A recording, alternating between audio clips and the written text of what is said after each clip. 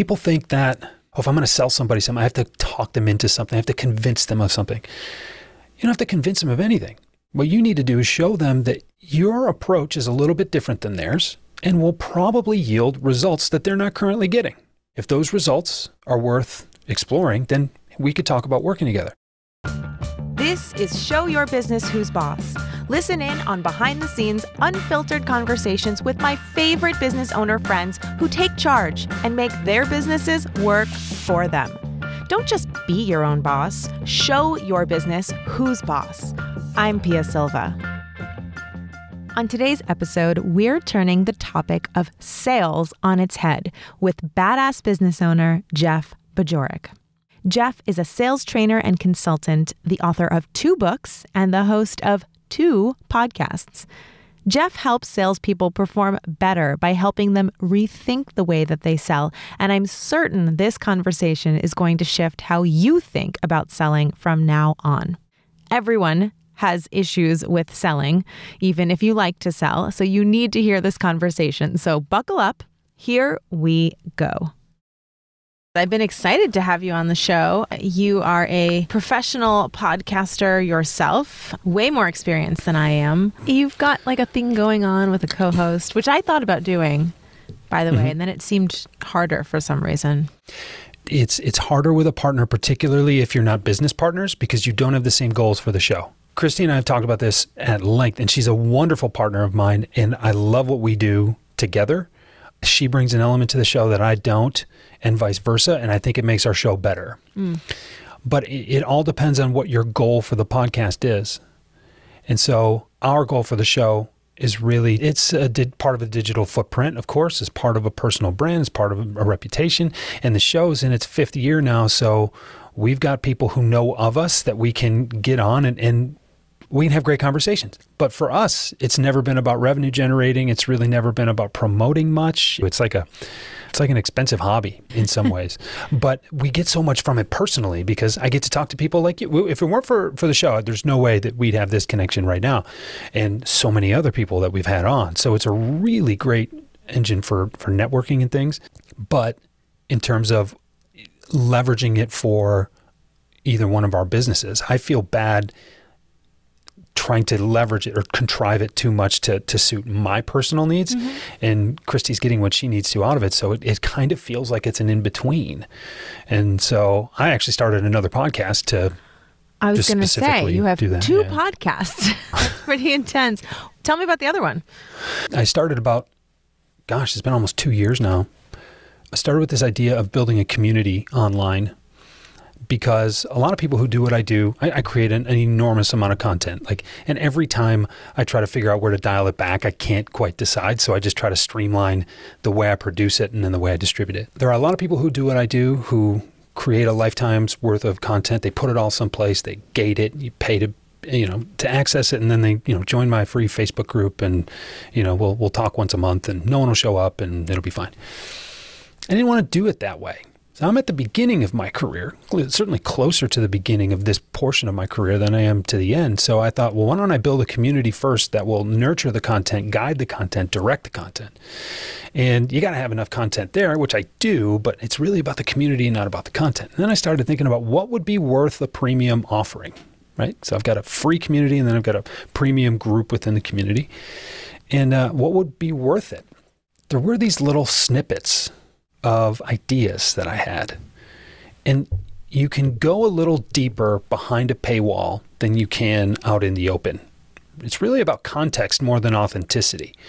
Is there a safe space that you can create behind a paywall where you can just feel a little freer to have conversations? Think about, a house party. There are certain conversations you don't have loudly on your front porch, but you do maybe at your dinner table.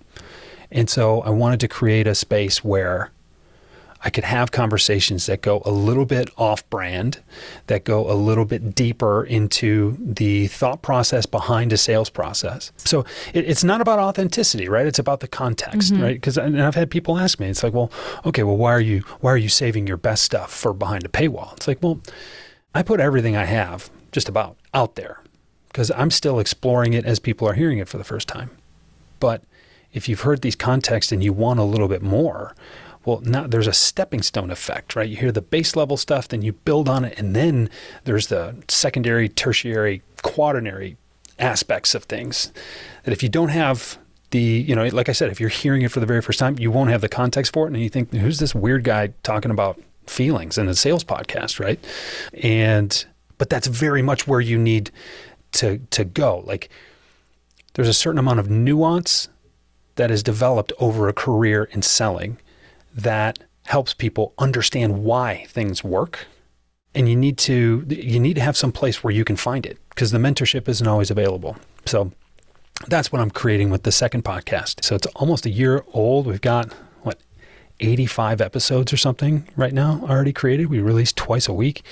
They're short, but it's the thought process behind the sales process and the nuance for why selling works, rather than just what 3 words should I use in an email subject line that'll get it responded to, kind of thing. Right. The tactics that, as good as they are for one person, might not work at all for another person anyway. And that's why the tactics aren't enough. That's the thing that people don't understand. It's just tell me what to do, Jeff. Reducing this thing that I call a career, and a lot of people call a career, down to these 4 or 5 little statements that'll work every time, it just doesn't equate. And I remember having a conversation with my first sales manager. I was about 6 months into the game, and I said, Ken, I am frustrated. He's like, why are you frustrated? I said, I feel like I should be better at this now. I've been doing this for 6 months. I should be way better at it than I am. And he said, Jeff, how long did it take you to get your degree? Which was in something non-business related altogether. It was in sports medicine. So I was an athletic trainer. I was working for a hospital, taking care of student athletes in a high school in the afternoons. He said, how long did it take you to get that degree? I said, 4 years. He said, then what did you know? I said, just enough to be dangerous. He says, yeah. And he said, and then how long did you work in the hospital before you came to work here? I said, 3 years. He said, you probably learned more, but did you know it all by then? I said, no. He said, so you worked 7 years in a field, still admittedly had a lot of room to grow, but after 6 months of sales, you think you should have it all figured out? Help me understand that. I said, point taken. Thank you. And, at that point, I immediately got a little bit embarrassed, because it was a reflection on that I thought in 6 months I should have figured out what he had already had figured out over 20 years. Like, it's almost I was throwing shade at him without even meaning to. You know what I mean? It's this thing. I still learn things every day. And I struggle with this because there are people who come to me and they say, Jeff, can you teach me selling? I say, yeah. Okay, can we do this in like a 4-hour workshop? No. Like, there's so much. I think we all struggle with that. I mean, as we build our businesses, everybody wants a quick fix. We're all looking for instant gratification. We're all being sold instant gratification. And then, to your point, that's true for anything. If you're going to master anything, you're just not going to do it in 4 hours or 6 months. Or, you can make progress. You can do well. You can get better and better and better, but you're not going to be a master or whatever in 6 months. It is so difficult. And the thing is, there are people like me who make it look easy. There are people like you who make it look easy. And that is that's really beneficial to us. And it's also really detrimental to us, because it makes people think that, well, they can do it like that. I'm not trying to take anything away from Jeff, but I'm pretty sharp. I can get this, right? I've been doing this almost 17 years now. Just like, oh my God. And it wasn't even my first career, right? Like, there's so much that goes into it. And I'm someone who dedicates myself to this as a craft. I think of selling as the way that I interact with other people. I think if you think about treating everybody as if they were your best customer, you'd treat a lot more people a lot better. You'd listen more. You'd have more empathy for them. You wouldn't argue quite so much. You wouldn't always agree with them. Some of my best customers I've not agreed with whatsoever.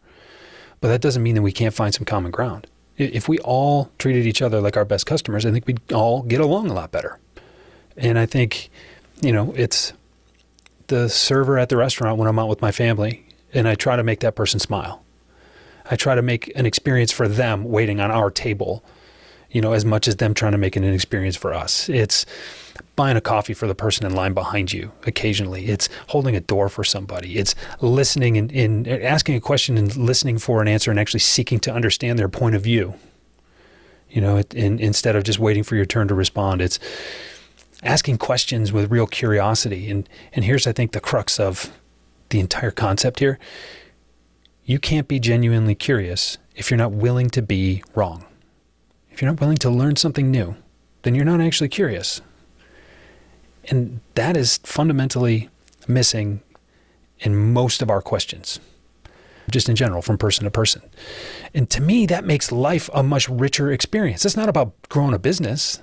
That's about connecting with other human beings, because everybody's got a perspective that I don't share. And I love learning about everything else that's going on. So all of a sudden, it sounds really cynical for me to say the way I sell is very similar, almost completely overlapping with my approach to life.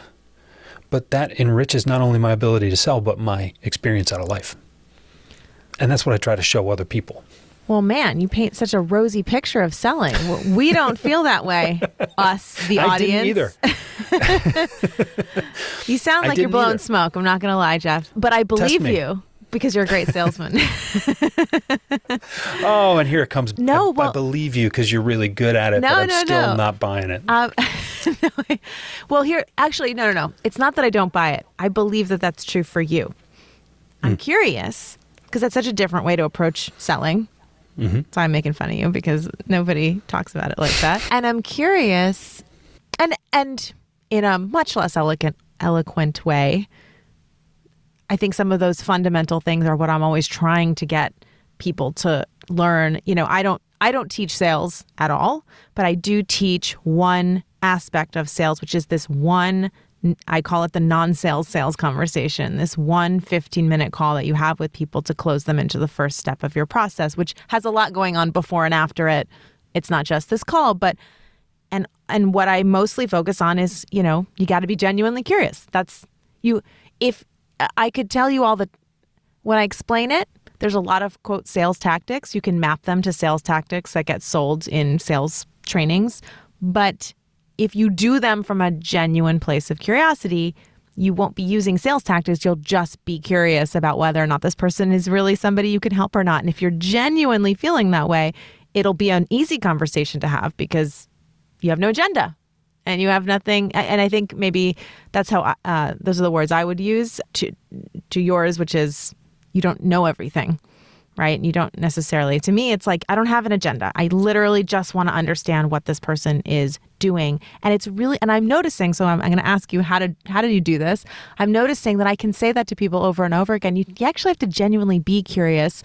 And it's like, that's not an easy thing to do because you're trying to change how somebody feels about a conversation when I notice people struggling with it when they really do have an agenda and they really do want to sell this person. They really want this person to be a good fit so they can make the sale. And so it's really hard to step out of that and just be genuinely curious and detached from the sale. Again, my words that I see similarities in. Like, first of all, is that somewhat in line? Obviously, I'm not a sales trainer by any means, but is that kind of in line with part of what you're saying at least? And how do you help? If so, how do you help people move that? It's the mindset shift, really. It's not a tactic at all. It's a mindset shift. There's a lot to unpack there. I love where you're going. We're very much aligned. And there are a couple of points that I want to make sure that I make. One, there are a lot of people out there who are trying to be so anti-sales that they forget that they still have to make sales. Right? Oh, I don't want to be salesy. I don't want to be pushy. I don't want to be this. Well, okay, you still have a family to feed, right? You still have, even if you don't have a family to feed, you still have food to put on your own table, right? I mean, let's not forget what the job is here. A friend of mine, Anthony Iannarino, likes to say that selling is not something you do to somebody. It's something you do with somebody for their benefit. And so I'm going to borrow his line, and I freely name drop because he's a good guy to name drop. But when you shift your own mindset around how you help people, it becomes a value that you provide for somebody. And you can take this to the extreme, but there's, one of the forefathers of sales training, Zig Ziglar, a long time ago, said, if you believe that you have a way that you can help somebody. You have a moral obligation to do so. And when you start thinking about the value you provide and the help that you can give people, why wouldn't you want to? Like, selling is something that is very, the word is escaping me right now. Like, you're doing it. There's a lot of valor in it. There's a lot of good in it. There's a lot of integrity in it. You and I, you're a couple years younger than me, Pia, but like, we grew up in a time where selling was not a trusted profession. It's still not a trusted profession right now. I've got another friend who does, he's a nerd about sales history. And he goes, you go back 100 years and you read some of the books, you read some of the magazines, the articles. Selling was a very trustworthy profession. It was noble. It was honorable. It was something you did. And then somewhere along the way, it kind of went sideways. But when you believe that you have, and you get into those discovery questions, that's the discovery phase of the sales process, is just asking people if you can help them. If there is a point in time where you say, you know what, Pia, I'm hearing what you're saying. I think I can help you. Is it worth having another conversation? Maybe just 10 or 15 minutes. And maybe you don't have time right now. Maybe we should schedule this for a couple of days out, maybe next week. But I think I can help you. Is it worth those 10 or 15 minutes for me to lay out how? And I promise, if 10 minutes is too many, I won't ask for 11. But a lot of times, people in your position, they end up asking for 30. Because there's really, look, and there are some things I'll lay out for you. And some of it's going to be considered free consulting, because I can't tell you these concepts and explain how I can help you without you actually learning a little bit about how I'm going to approach this. And look, your time, the value of your time, will be rewarded for this meeting. You will leave this meeting knowing more about how you can help yourself, even if you don't work with me.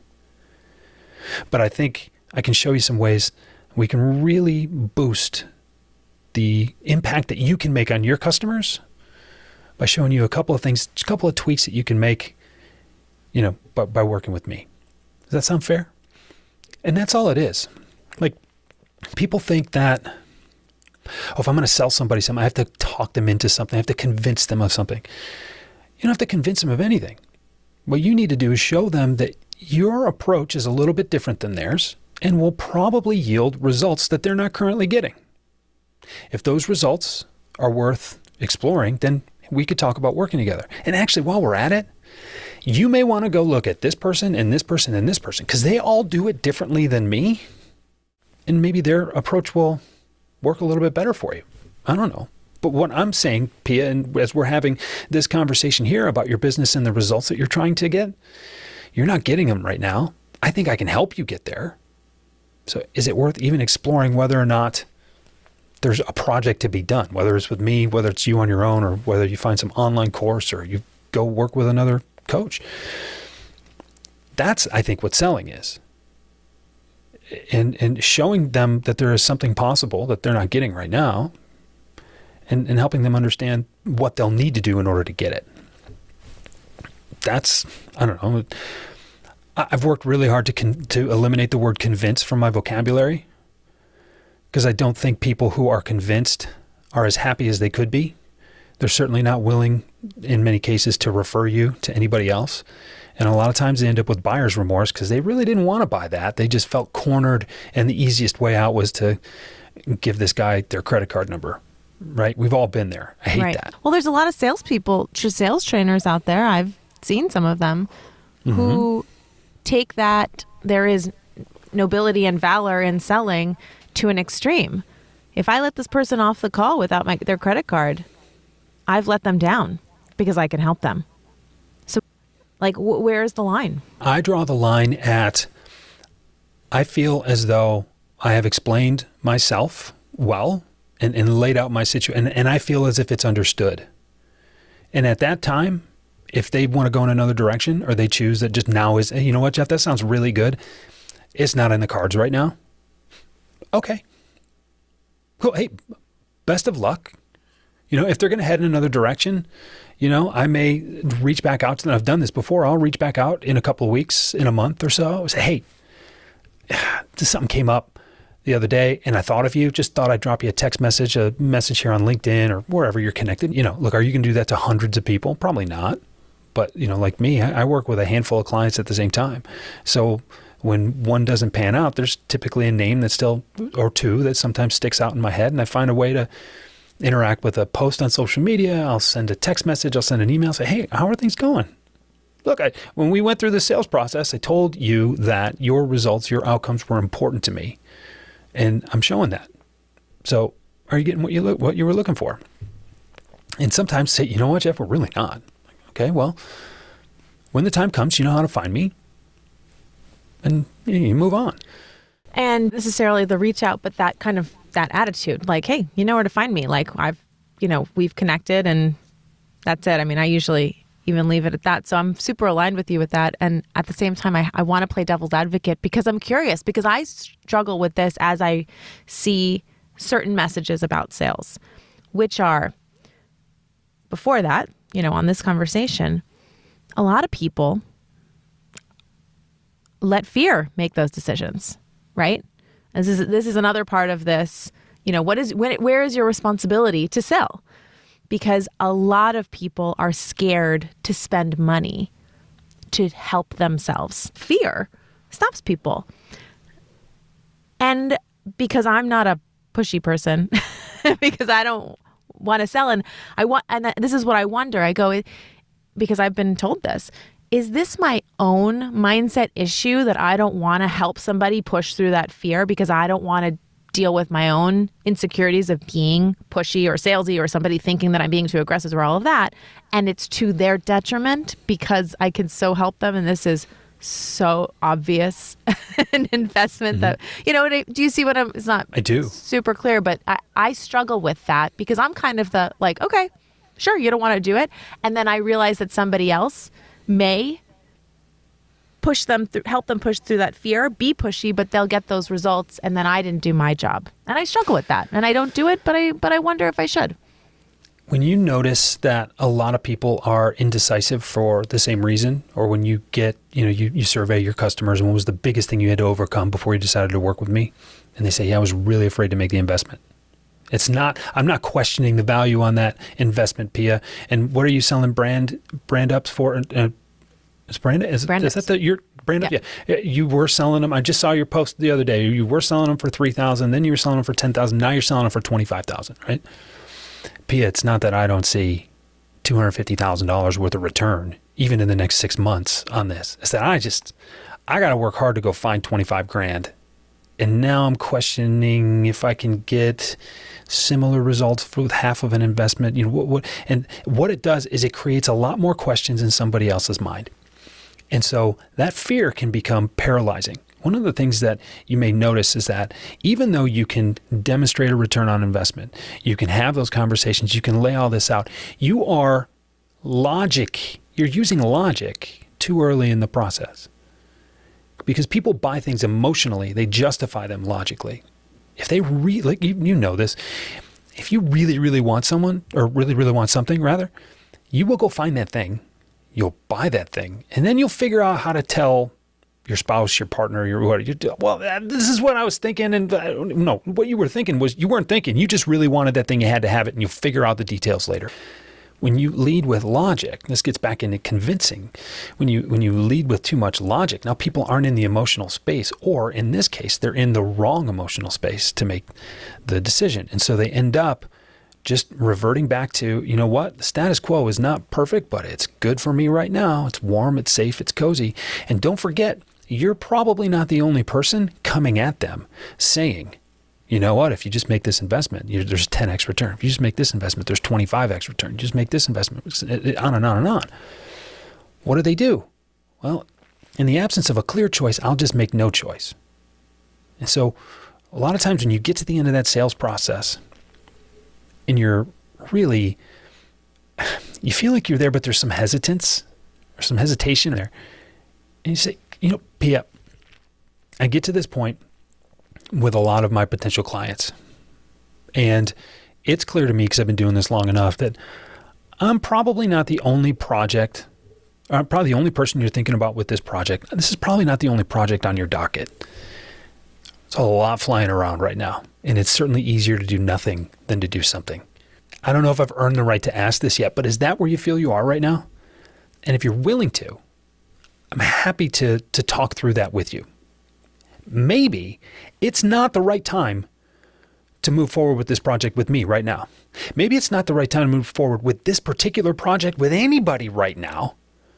And I don't want to pry into business that isn't mine, but a lot of people like you get stuck where you are right now. Then they end up doing nothing at all because paralysis analysis and the paradox of choice and all of these things, like there's just so much going on. Hey, I'm willing, if you're interested, in helping you peel that back a little bit. And like I said, I don't know if I've earned the right, but if that's something you're really stuck on right now, that's something I help people with. And maybe you move on with somebody else and it's not even me, but every conversation like this helps me with even, with other prospects. So is that something you want to get in? Your prospects, by that point in time, if you've done discovery well enough, if you've been genuinely curious, if you're really just trying to help people, show them you're trying to help them. And a lot of times they'll open up. Now, don't ask that question if you're not interested in having that conversation. That's something I do. That's the relationship that I build with my clients. And that's my role as a coach, as an advisor, as a consultant, in addition to the training that I do. So that's really right in my wheelhouse. Maybe that isn't for you or someone in your audience, but if you find that objection continues to come up, then figure out a way to help them through that objection. Normally it's not, I'm just adamantly against this and now you're trying to convince me. It's, Jeff, right. I don't know what to do. Normally it's, I absolutely see the value. I'm just not ready to get over my fear of spending money. I mean, there's lots of objections, but that's a very common one. As you get into really valuable professional services from boutique firms, you get big price tags. I will say this. The price is supposed to sting a little bit. If it doesn't sting, it won't have your attention. So I say that. People say, Jeff, you're really expensive. I say, yep, I am. There's a reason for that. Actually, there's a lot of reasons for that. But, one of the things is I want to make sure that you're committed. Because if you underinvest, you're not going to get the results you're looking for. What's worse than you not doing anything at all is you spending a little bit of money and still not getting the results. Right. I don't want to see that. You don't want to see that. Let's make sure that you're ready for this. I want to make sure that you're engaged in this. I want to make sure you're committed to this. I want to make sure that you will have your attention, because part of my job and part of this process is to hold you accountable to the things that you need to do. I can train you on everything you need to do, but I can't make you do it. I'll tell you what, a lot of times, the person who is willing to help them understand their real problem, which in this case is, I don't know what to do first, you're going to be the one that they look to do business with first. And that's not just that's you just reaching out to help. Well, who are they going to reach out to help? Who are they going to reach out to for help? The one who was most willing to help them. Especially if it meant, in PM, we may have a conversation and we say, oh, yeah, no, take care of that thing first. I did that with a client just earlier this year. Oh, Jeff, we've loved working with you for the last 5-6 years. We need to change our agreement though, because we've got a couple of competing priorities. We really need to take care of this stuff. You're absolutely right. When should we rejoin? When should we recommit? When should we restart this conversation? Because if you're going to get rid of a few people, it doesn't make sense for me to train them. And if you're going to hire some new people, it doesn't make sense for me to, for them to join us halfway through. So what does your timeline look like? And go take care of that stuff first. I'll be here. Yeah. And that's that long game too. It's really building 100%. That trust and relationships. It's so tough to do. And this is, in sales, we talk about pipeline a lot. If it's easier to have these conversations if there are 5 or 10 or 15 people in line behind them. Absolutely. Right? Which is why your marketing is important, which is why, your the way you talk about yourself and the things that you do for other people is so important. But you've got to put yourself in a position where you can do the right things for the right reasons, rather than worrying about, well, if I don't close this deal, then we don't pay the rent this month. That's not a good situation to be in, because then that makes you do the wrong things. And then that leads you to become that salesperson you swore you'd never become. Yep. Desperate. And pushy. Yeah. Pushiness usually comes from desperation. Right. I mean, if there's 10 more conversations right behind it, it's really easy to be genuinely, okay, this doesn't sound like a good time. Great. Move on next. I mean, without really knowing it, that was kind of my strategy over the last 6 years was, okay, well, I'll just put a lot of energy and focus on building trust through authority so that I can not sell. I call it not selling. It is selling. But I always tell people I hate selling. I don't like selling. I don't sell it to anybody, but I am selling. I'm just doesn't feel like it because my association with the word selling is pushy, desperate, like using tactics, manipulating. But if you don't need the sale, it's really easy to not sell because then you're just, oh, well, no, I guess I can't help you. Or I absolutely can help you, but it's your choice. I really don't care either way. Like, I want to help you. Reached out to me. But it's okay if you don't close because there's another conversation. And so I felt like I need to set myself up for that so that I can, to be perfectly honest, out of a fear of needing to sell. I hate that salesiness so much. I will spend years creating this authority so I don't have to be in that position. That's something that not everybody has years to do that. Right. And it's certainly one way to do it. But when you recognize that there are a lot of ways to create authority, you can create authority by putting a bunch of stuff out there for free. You can create authority by writing a book that people can buy. You can create authority by hiring a PR firm to put you in all the greatest places and that. And you can spend a lot of money creating authority, quite frankly, a lot of money or a lot of time or both. Or you can put yourself in front of people that you can help because you know you can help them and because you were willing to ask them to have a conversation about how you might help them. I'll go back, you said you don't sell. I disagree with you. You sell hard. You sell really hard. Great. You like to tell yourself that you don't sell, but everything you're doing is selling. And I'll go back to my crazy definition of what selling is, and it's all part of my psychosis. I'm aware of this. But you asked me to come on this show. You made a sale. When you asked me to come on this show, you made a sales call. When I agreed, you made a sale. That makes me, in this way, your customer. Right? Anytime you ask someone to do something that they weren't going to do, if it weren't for you asking, you're making a sales call. When they do it, they're your customer. When you were a teenager and you were asking for the keys to the car to go out with your friends on a Friday night, you made a sales call. And when your parents decided to give you the keys, they became your customers in that regard, right? When you were an infant, everything you did was a sales call. You made a noise, you got a reaction. So let's think about what selling is. And let's think about it in a non-traditional way. Let's think about it in a way that we can relate to it in the things that we do all the time. Well, both of us, right? Like we're both married. I asked a woman to commit to spending the rest of her life with me. That was a very direct sales call. I got down on one knee, gave her a diamond and said, would you do this with me? And she agreed. She also made a sale indirectly by getting me to ask the question. Very indirectly, actually. Right? But what's happened there, and not everybody who's listening to this is married. Some people were married and aren't anymore and are not happy to tell the story about it, right? I'm not trying to bring up bad memories. What I'm trying to say is... Was that a return or what is that when you... Did they lose I'd like to send this one back. But when you think about, again, it gets back to our relationships. Yeah. There are exchanges made all the time. You sit down in front of the TV to watch a show. That show made a sale. You're a customer, even though you didn't buy for it. You didn't pay for it. Well, you right? paid for it with your time. Exactly. So many of the sales that we make are non-monetary. As soon as money gets involved, that's when people tense up. And what I try to do is bring people back and say, hold on, before we get too emotional about the wrong things here. Let's think about what we're trying to do. You ask a question, you get an answer. You made a sale. And maybe that seems a little too obscure, but what I want to do is bring it back to a point where it's familiar to people and they recognize how transferable those skills are. I got into selling reluctantly. I didn't believe I was that kind of person. I didn't believe that I was someone who would do those things to that kind of person, right? And then when I realized what was really going on, what are the machinations behind a sales process?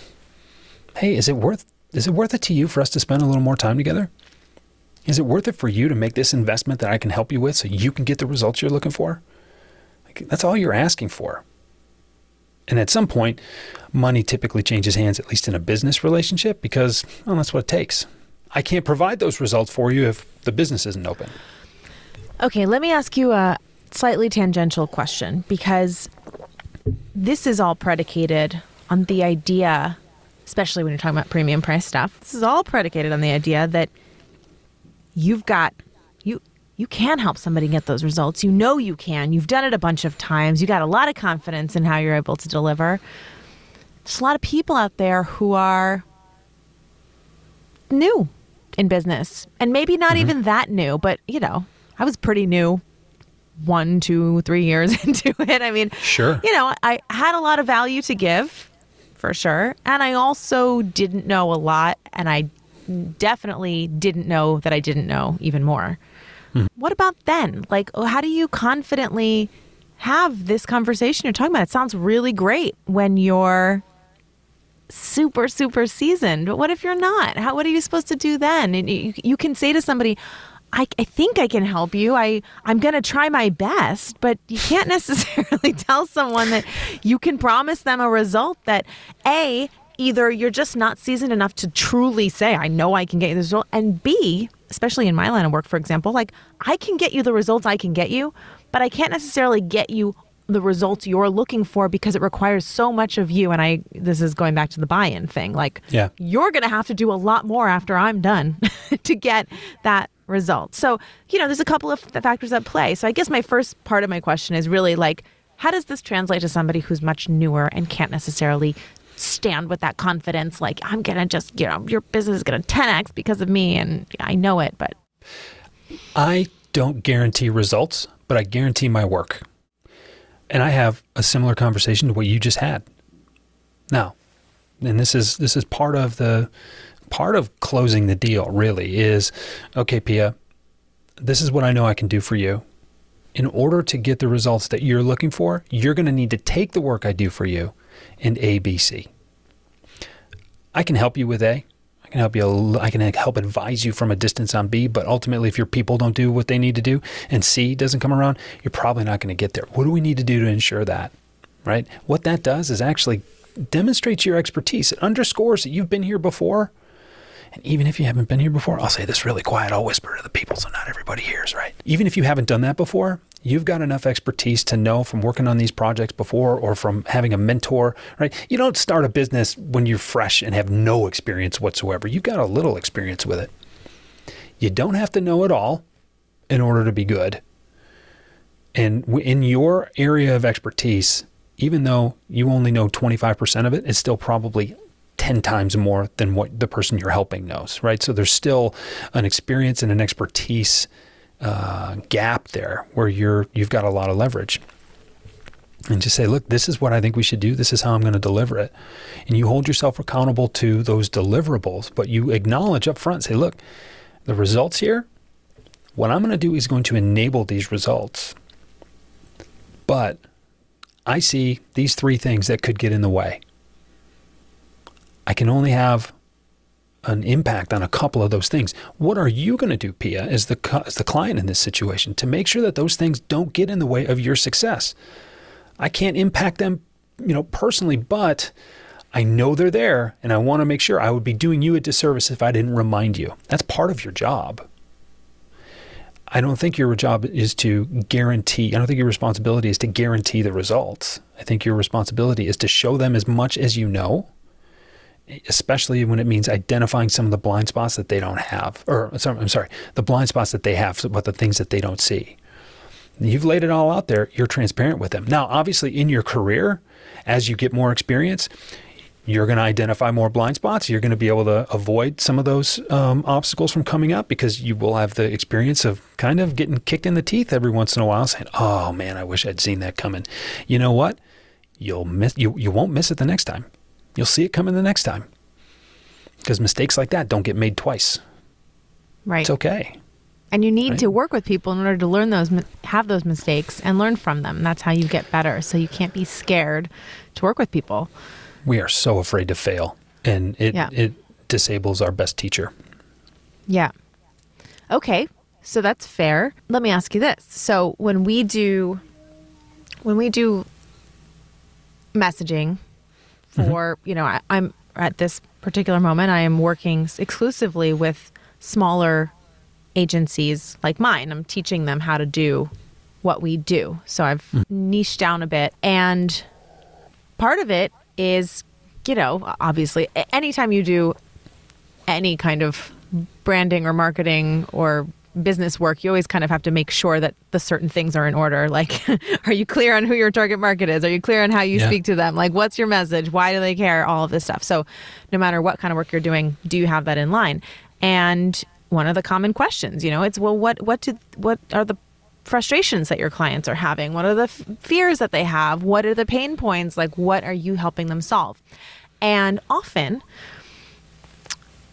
we as service providers are solving a problem that ultimately is in service of the big kahuna problem, which is, I want my business to grow. I want better clients. I want more clients, right? That's always the end goal. Right. But what we're doing is not necessarily, it's like a piece of it, but it's not the entire thing. And so if you're telling somebody, I'm going to help you build your brand so that you can get better clients and more clients, and then you help them build their brand.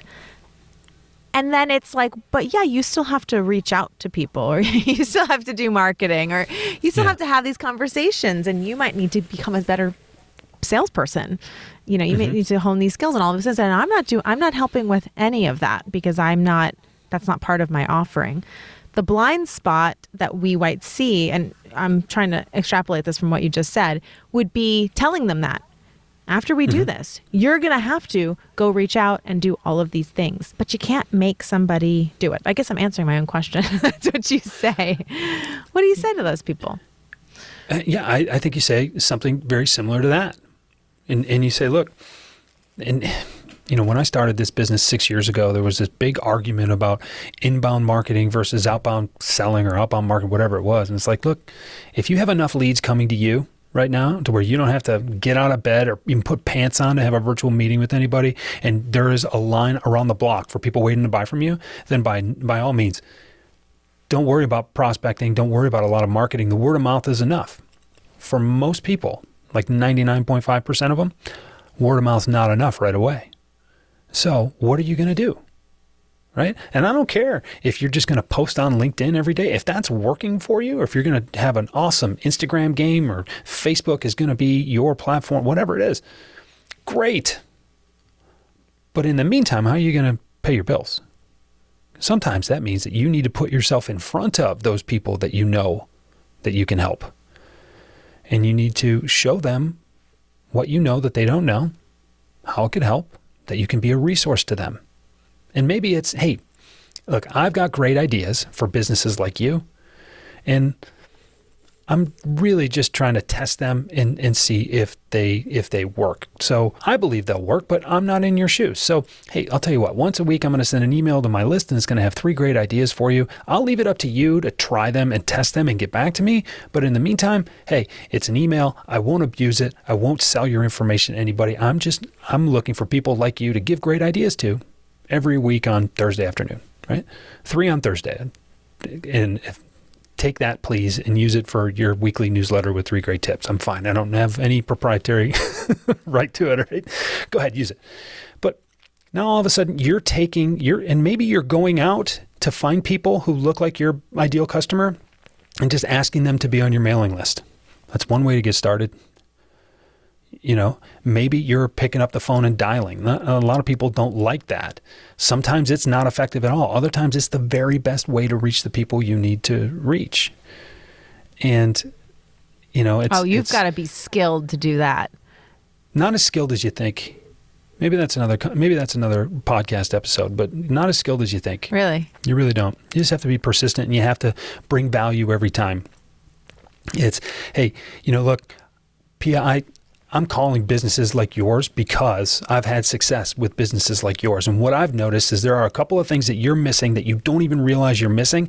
I can help. If we just had 10 minutes to talk about this, I could show you a couple of things. Go use them on your own. And I'm happy to share them, right? And hey, maybe it makes sense if, there's more to offer than what I can share with you on the phone. And maybe it makes sense for us to work together. If not, I know I can help. Right? Man, though, when people call me and say stuff like that, I'm like, I have no time for this until the guy that I do listen to, and then I buy from them. Exactly. Exactly. But, so much about marketing, so much about selling or anything is about being differentiated. Right. And in an era where nobody's using the phone because nobody likes to use the phone, Stand out. You think your voicemail stands out? You think your postcard stands out? Let's instead of how do I do it, let's think about what needs to be done and what we're trying to accomplish. That's the thing. So yes, I feel like I got way tangential on that answer. No, but that's good stuff. And actually, I just want to highlight something that you said and add to it, which is, what's a authentic on-brand way for you to do it that makes sense for you. So don't push yourself to make cold calls if you just hate it so much. First of all, you won't do it, but also you won't really sound confident and easy breezy on a phone call if you hate it so much. Maybe for you, it's sending a voice memo to somebody through an email or through something, or a video, or that's you're making a very strong point there. I don't use the phone so that people pick up and I get to talk to them right away. I use the phone because voicemail is underutilized. But you can send a voice memo through a text message. You can send a voice memo through most of the social media platforms now. You can, do a lot of things. Your voice is very, very powerful. And video is really interesting too. So yeah, I think it's just think about how many times you've sent a text message to someone and has been received the wrong way, right? Tell me that your voice doesn't matter. Tell me that tone doesn't matter. Tell me that the opportunity to make someone laugh when they change or when they check their voicemail. Tell me that's not powerful. You don't have to leave a sales pitch in a voicemail. It's, hey, Pia, I thought I'd be able to catch it, but I missed you. Hey, you know what? Can't win them all, I guess, but I'm going to come back and I'm going to keep swinging because I know I can help people like you. Look, I'm going to send you an email with a document here. I read this article and I thought of you and I thought I might be able to catch you on voicemail, but maybe another time. Check your email, though. I think you'll get a lot of benefit out of that. Tell Axel I said hi and talk to you soon, right? Axel doesn't know me, right? You get a little chuckle out of that. What is he going to win from hearing that Bajorek said hi? But it's just those little things. You're not going to, you see a voicemail from, you see someone who called you, even if you don't recognize the number, and they leave a voicemail, you at least check it. Listen to it. Yep. And sometimes you don't listen because it gets transcribed on a lot of people's phones. That's fine. But all of a sudden, it's something that clearly I'm speaking just to you. I'm not a recording. You're going to check it out. Now all of a sudden I've made an impression. That's going to make a lot bigger impression than that tweet that you sent out that you don't know if anybody read it. You don't know who saw it. Let's think about what we're trying to do here. Yep. Yeah, and it is the first line of defense, as we've been discussing, and as both huge content creators. It's like, it's a great strategy, but it's a long-term strategy, and it takes a lot of time, and it takes some time to build up. And so while I am 150% behind it as a long-term strategy, in the short term, you have to be willing. In the short term, of course, I just pounded the pavement. I just did the networking. Multiple events a week, BNI in the morning, 10 coffees a week. It's a lot of time, but it doesn't take that long if you put that energy into it. I think I only did it for about a year. And I knew thousands of people. And what did you have coffee once, or did you have coffee more than once with a bunch of those people? Most of the people I only had coffee with once, but because I was showing up at all those events, I was seeing the other people who were showing up. I see them over and over and over again. And, middle of New York City, it's really small in the networking world. I believe it. It's really small. So if you're showing up to all those events, you're seeing the same people and you're making really strong relationships with them. The point is, though, it's not enough to just show up. People think that if you just show up, now showing up is half the battle. Must be present to win. I have a friend who used to say that. We used to work together. He said, must be present to win. There's a lot of truth to that. But you got to do more than just show up. You got to give people a reason to pay attention to you. You got to give reason to people a reason to take that next step. Hey, Pia, it's great to see you. I've seen you like 4 times in the last 4 BNI meetings here. Is it worth getting a coffee? I'll tell you what, I'll buy the first one, and if you really like what I have to say, I'll let you buy the second one. Is that fair? And all of a sudden, I've just closed you on 2 coffee dates, or meetings, or whatever it is you want to call it in your calendar, right? And we're going to have those conversations. And now, what I've also set up is that the second one's only happening if I earn it the first one, right? If the first one's interesting enough, then let's talk some more. And I'm not asking for any money. I'm not asking for anything. We're going to go Dutch over 2 coffee meetings. And we'll see if something's there. But so many people, and I've been to the BNIs, and you really got to find a good group, but you got to give them a reason to take your call, and you got to ask them to take your call. That's, I think, where people miss. And that is founded, rooted, and firmly ingrained in your belief that you can help other people. And I believe so much that I can help you, Pia, that I've got to ask you if we can have a little bit of a conversation here. And I'm willing to give you a little bit of expertise for free because I've got to justify my own credibility here. And I'm not afraid to give you a little bit because there's plenty more where that came from. But we should talk a little more about this because I really think I can help. And look, if I lay it out here and it's just not for you, hey, no big deal. I'm not the kind of guy that's going to twist your arm, paint you in a corner, and make you feel like you just got to get rid of me, because that doesn't work out well enough for either one of us in the long term for that to be the situation. But I am doing you a disservice as well as my business if I don't at least have a conversation with you. Now, see, that I'm 50-50 on it, because on the one hand, that is how you get business in the short term. Mm-hmm. No question. And to your point, I'm willing to give a little bit away for free because I have to in order to demonstrate what this is all about. 100%. Again, to me, short term and or, in the long term, that is some people's strategies in the long term, but it's okay because their clients are worth a lot of money. So it's worth it to have, you if you're doing it for a long time, you have your numbers, for 10 conversations, I'm going to close a client. And if that client is worth $50,000, then it's totally worth having 2 coffee dates with 10 people each, right? Because then I know exactly how to make the income I want to make. But if you if you're doing this in the short term and you aren't actively raising your prices so that you get there, and you aren't doing the long-term marketing, you need to know that you will be doing that forever, because you have to, to me, it's that trade-off. Like you do the upfront, you have to do the upfront giving of expertise and having the multiple coffee dates and getting to know each other when you haven't done the online marketing, right? You and I both, you have a lot of content online. Somebody reads your book, they listen to your podcast, they know and like you, you get on the phone with them. It's not, hey, can we have multiple coffees and get to know each other? They already trust you. And so that's why I like that as a long-term strategy, because it eliminates a lot of that time. Again, it's not a bad, it is the strategy you must use if you don't have that kind of authority online. But but you have to know that you will be doing that forever if you don't build the authority online. And if you're going to do that forever, you have to be charging higher and higher prices for it to make sense. Would you agree with that? Totally agree. Yeah. Totally agree. Yeah. And I guess I didn't mention that because I was really just talking about the short term. Yeah. No, I'm just translating it for our listeners who are definitely, usually a little farther back in business.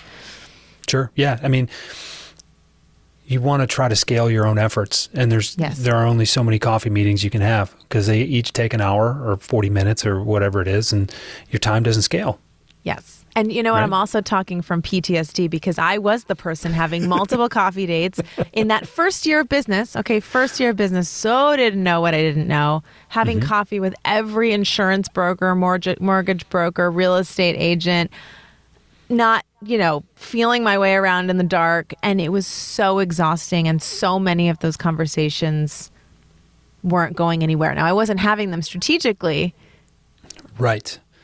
Well, there's 3 questions I think you need to be able to answer before any coffee meeting. Yeah, go ahead. What do I want to accomplish right now? What do I want to ask for? How should I ask? Right? Maybe you just want to ask for that second coffee meeting. Okay? All right. Hey, you know what, Pia? This was fun. I love coffee, but it's not just the coffee. I think there's an opportunity for us to maybe move a little bit. Maybe there's an opportunity for us to work together. Is it worth having another meeting, right? If you know that you want another meeting, or if that's the ask, and maybe in the meeting you determine that this person is just not for you, and there is no call to action, that's fine. But what I mean when I say you can't just show up, is you can't just show up to the networking. You got to ask for that coffee meeting. You can't just have the coffee meeting and expect people to say, oh, you know what, Pia, I thought you were great. So how do I pay you? Right? Because that's not going to happen. That's what I was going for. Yeah. So many people do. Yeah. No, so many people do. Most people do. And that's why I think a lot of BNI groups are bad. Yes. It's not because they're bad people. It's not because they don't have great intention. It's that you get a bunch of people in and they feel like, and BNI is set up. I'm not trying to bash BNI. I think it's great. No, it's okay. But when you it's set up that you're supposed to pass a certain amount of referrals. When people feel like, okay, here it is. If I just put in my time, spend the first year doing it, then the second year I'll start to get these referrals coming through. And it's like, well, now you're just paying for leads, right? Like that's not. And the incentives are completely misaligned. I mean, I got in and I started referring all left and right without knowing these people. And then people were, and who did I know to refer? Only my nearest and dearest, my dad, my friends. And then the people in my group would not follow through. And this is another PTSD. It was like, I was told I had to send you guys referrals. I basically sold all my friends on your financial planning. And then you sucked at it and tried to push, whole life insurance down their throat when they shouldn't be getting it, which happened more than one time. So it's not set up. I don't think it's set up with the right incentives, because to me, it's like, I don't want to send referrals to anyone unless I really think they're amazing. And that's the only way. And I can't know you're amazing unless I've spent quite a bit of time with you and probably worked with you. Right. Yeah. And then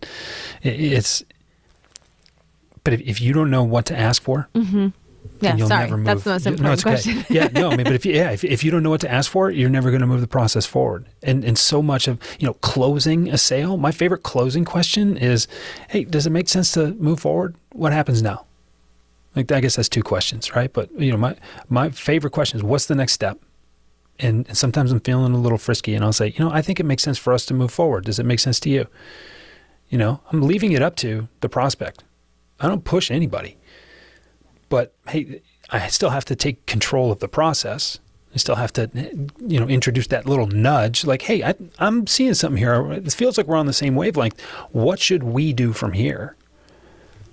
It's a very non-threatening, very, again, give control to the buyer. That's fine. But I can't assume that the buyer is going to take control. That's the difference. Yeah, that's great. That's great. And use those sentences because you genuinely mean them, because you are looking at them you are looking at this whole relationship as a partnership, which, by the way, is going to give you a lot more clout in the relationship to begin with. Again, as a branding company, I am providing a service. I'm doing the majority of the heavy lifting for you, but I need you as a partner. I need you to be there to give me what I need. I need you to be there to go through the process with me and be on board with it. And so it really is, are we going to do this together and not, you're going to hire me to do this for you? Because if that's the relationship, it's not going to be as successful. Right. And it's going to cost way more too. Yeah. Yeah. Yeah. I don't do anything in business that, I don't do anything that my kids wouldn't be proud of. Right. Like, we can talk about our online reputations. We can talk about our reviews on Google and LinkedIn and Facebook and all the nice things that people say about it. That's fine. That's all nice social proof, things like that. I help people. And I help people in a way that my family is proud of. And, I think about my kids who see that I'm gone a fair amount of time, see that I'm working my tail off. I want them to be proud of what they see, because my responsibility to them as a father, my responsibility to them as a father is bigger than my responsibility to my business. I can do anything and still be a great dad, right? So I want to make sure that what I'm doing to provide for everybody is something that I'm proud of, that they're proud of. That's really important. And, I know that's a concept that's very difficult for a lot of people listening right now to reconcile. That a lot of times the way people sell has been excused rather or looked past rather than embraced. You can do really well. I think back, my son just turned 10 a couple weeks ago. I remember this was, 9 years ago. I won a really nice watch. A watch I would not buy for myself. I was rep of the year for my company. They rewarded that with a watch. And it was a really tough year, so it was a nicer watch than they normally gave. And someone complimented me on that watch recently. I was working with a group of sales students, actually. And they said, hey, that's a nice watch. I said, and the first thing out of my mouth, reflexively, I was almost embarrassed. I said, I didn't buy it. And they said, what do you mean? Did you steal it? And I was like, no, actually, no, it's a really cool story. I was given this watch. And it's a watch that's nicer than I'd ever buy for myself. I have an Apple Watch that I wear most days. I have my phone with me. I know what time it is. You don't need a really expensive watch to know what time it is. I said, but the cool thing is, every time I put it on, I know how I got it. I know that I earned it. I know I earned it in an ethical way. And the really, really cool thing is that when I got it, my son was about 1.5 years old, and he saw it and he started wearing it even though it was too big for him. He knew instinctively that that was his dad's and that he was proud of it. And one day it's going to be his, and he'll be really proud of it because he'll know that his dad was pretty good at what he did, but that his dad was also proud of the way he did it. And when that watch becomes him, every time he puts it on, it'll make him feel great because he knows that it makes me feel great when I wear it, and he knows why. That's not just the ethics. That gets back into the value that you provide for people, the help that you give, the changes that you make possible. You don't make them for people, you make them possible for people. What you're creating is so valuable that you need to go tell people about it, particularly the people you can help. I love that. That's very inspiring. And I also love that it's feels like a perfect summary of your approach to learning how to be, what kind of salesperson you want to be, or how you want to sell. And I think a lot of people, going back to our first point, hate the word sales, don't want to do it, but that's because they have a very bad connotation for it. How can what does it look like for you to sell in a way that you're proud of, so that you don't feel any sort of negativity about it? Because I think all of that negativity is stopping you from making the very sales that you absolutely need to make in order for your business to be successful. And you cannot get away from that. It can be done. It really can. Again, it's not something you do to people. And look, I can't sell the way you sell, Pia, and I wouldn't ask you to sell the way I sell, right? But there are things that make you effective in the way you sell. There are things that make me effective in the way I sell. I try to teach people those principles, those underlying fundamentals, so that they can go and do it their way. I don't want you to try to be me. You don't want to be me.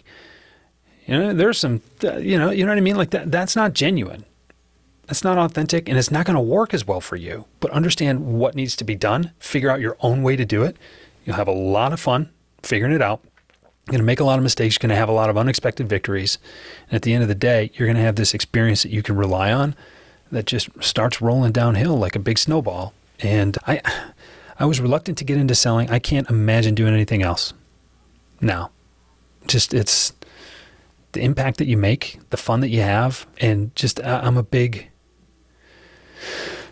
a sucker for the experience. I think the ups and the downs. I think if you were winning all the time, you'd be bored, and if you were losing all the time, you'd be demoralized. But the gaps between the winning and the losing help provide the perspective that's necessary to appreciate both. And we're here. Enjoy the ride. Enjoy the ride. That is a great way to wrap this episode. Thank you so much, Jeff, for sharing all of these insights. I think you've given such a refreshing perspective on sales, as you always do. And that's why I like hanging around you. Well, thank you. More of these mindset shifting conversations to help you own the fact that you do, in fact, need to be selling in order to have a sustainable business, and that you absolutely can do it in a way that feels good and authentic to you. Check out Jeff's community at rethinkthewayyouSell.com, where he does live weekly trainings and shares so much more. I will link to that in the show notes at piasilva.com/podcast. Want to win a one-on-one coaching session with moi? All you have to do is leave a review on Apple Podcasts, include a question, and if I answer your question on the show, I will invite you to schedule a free 15-minute chat with me where I can help you unstick your brand and your business. So go leave a review right now and let's chat.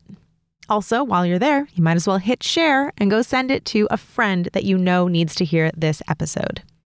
Taking inspiration from Jeff today, just take a minute to consider how you feel about the whole sales process thing, and how do you want to feel about it?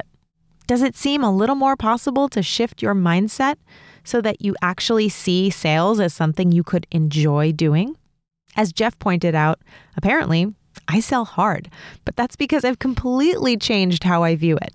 I'm never trying to convince someone to do something that they don't want to do, and instead just genuinely looking for the right people so that I can actually help them, because that makes my life easier. After making that mindset shift, it got so much easier to talk to potential clients. I used to get nervous getting on the phone calls, and now I really enjoy it because I'm not attached to the outcome, because I'm genuinely trying to figure out if they are a perfect fit. And look, this shift, it doesn't happen overnight. But even if you change your mindset just a little bit today, that will certainly be one step closer to embracing the sales process as a whole.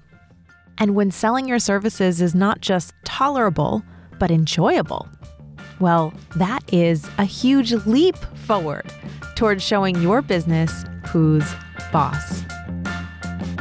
Show Your Business Who's Boss is produced by Yellow House Media. Production coordinator is Lou Blazer. This episode is edited by Marty Seafelt. Creative direction by Steve Wasterval. Our theme music is Glass Prisms by Western Runners.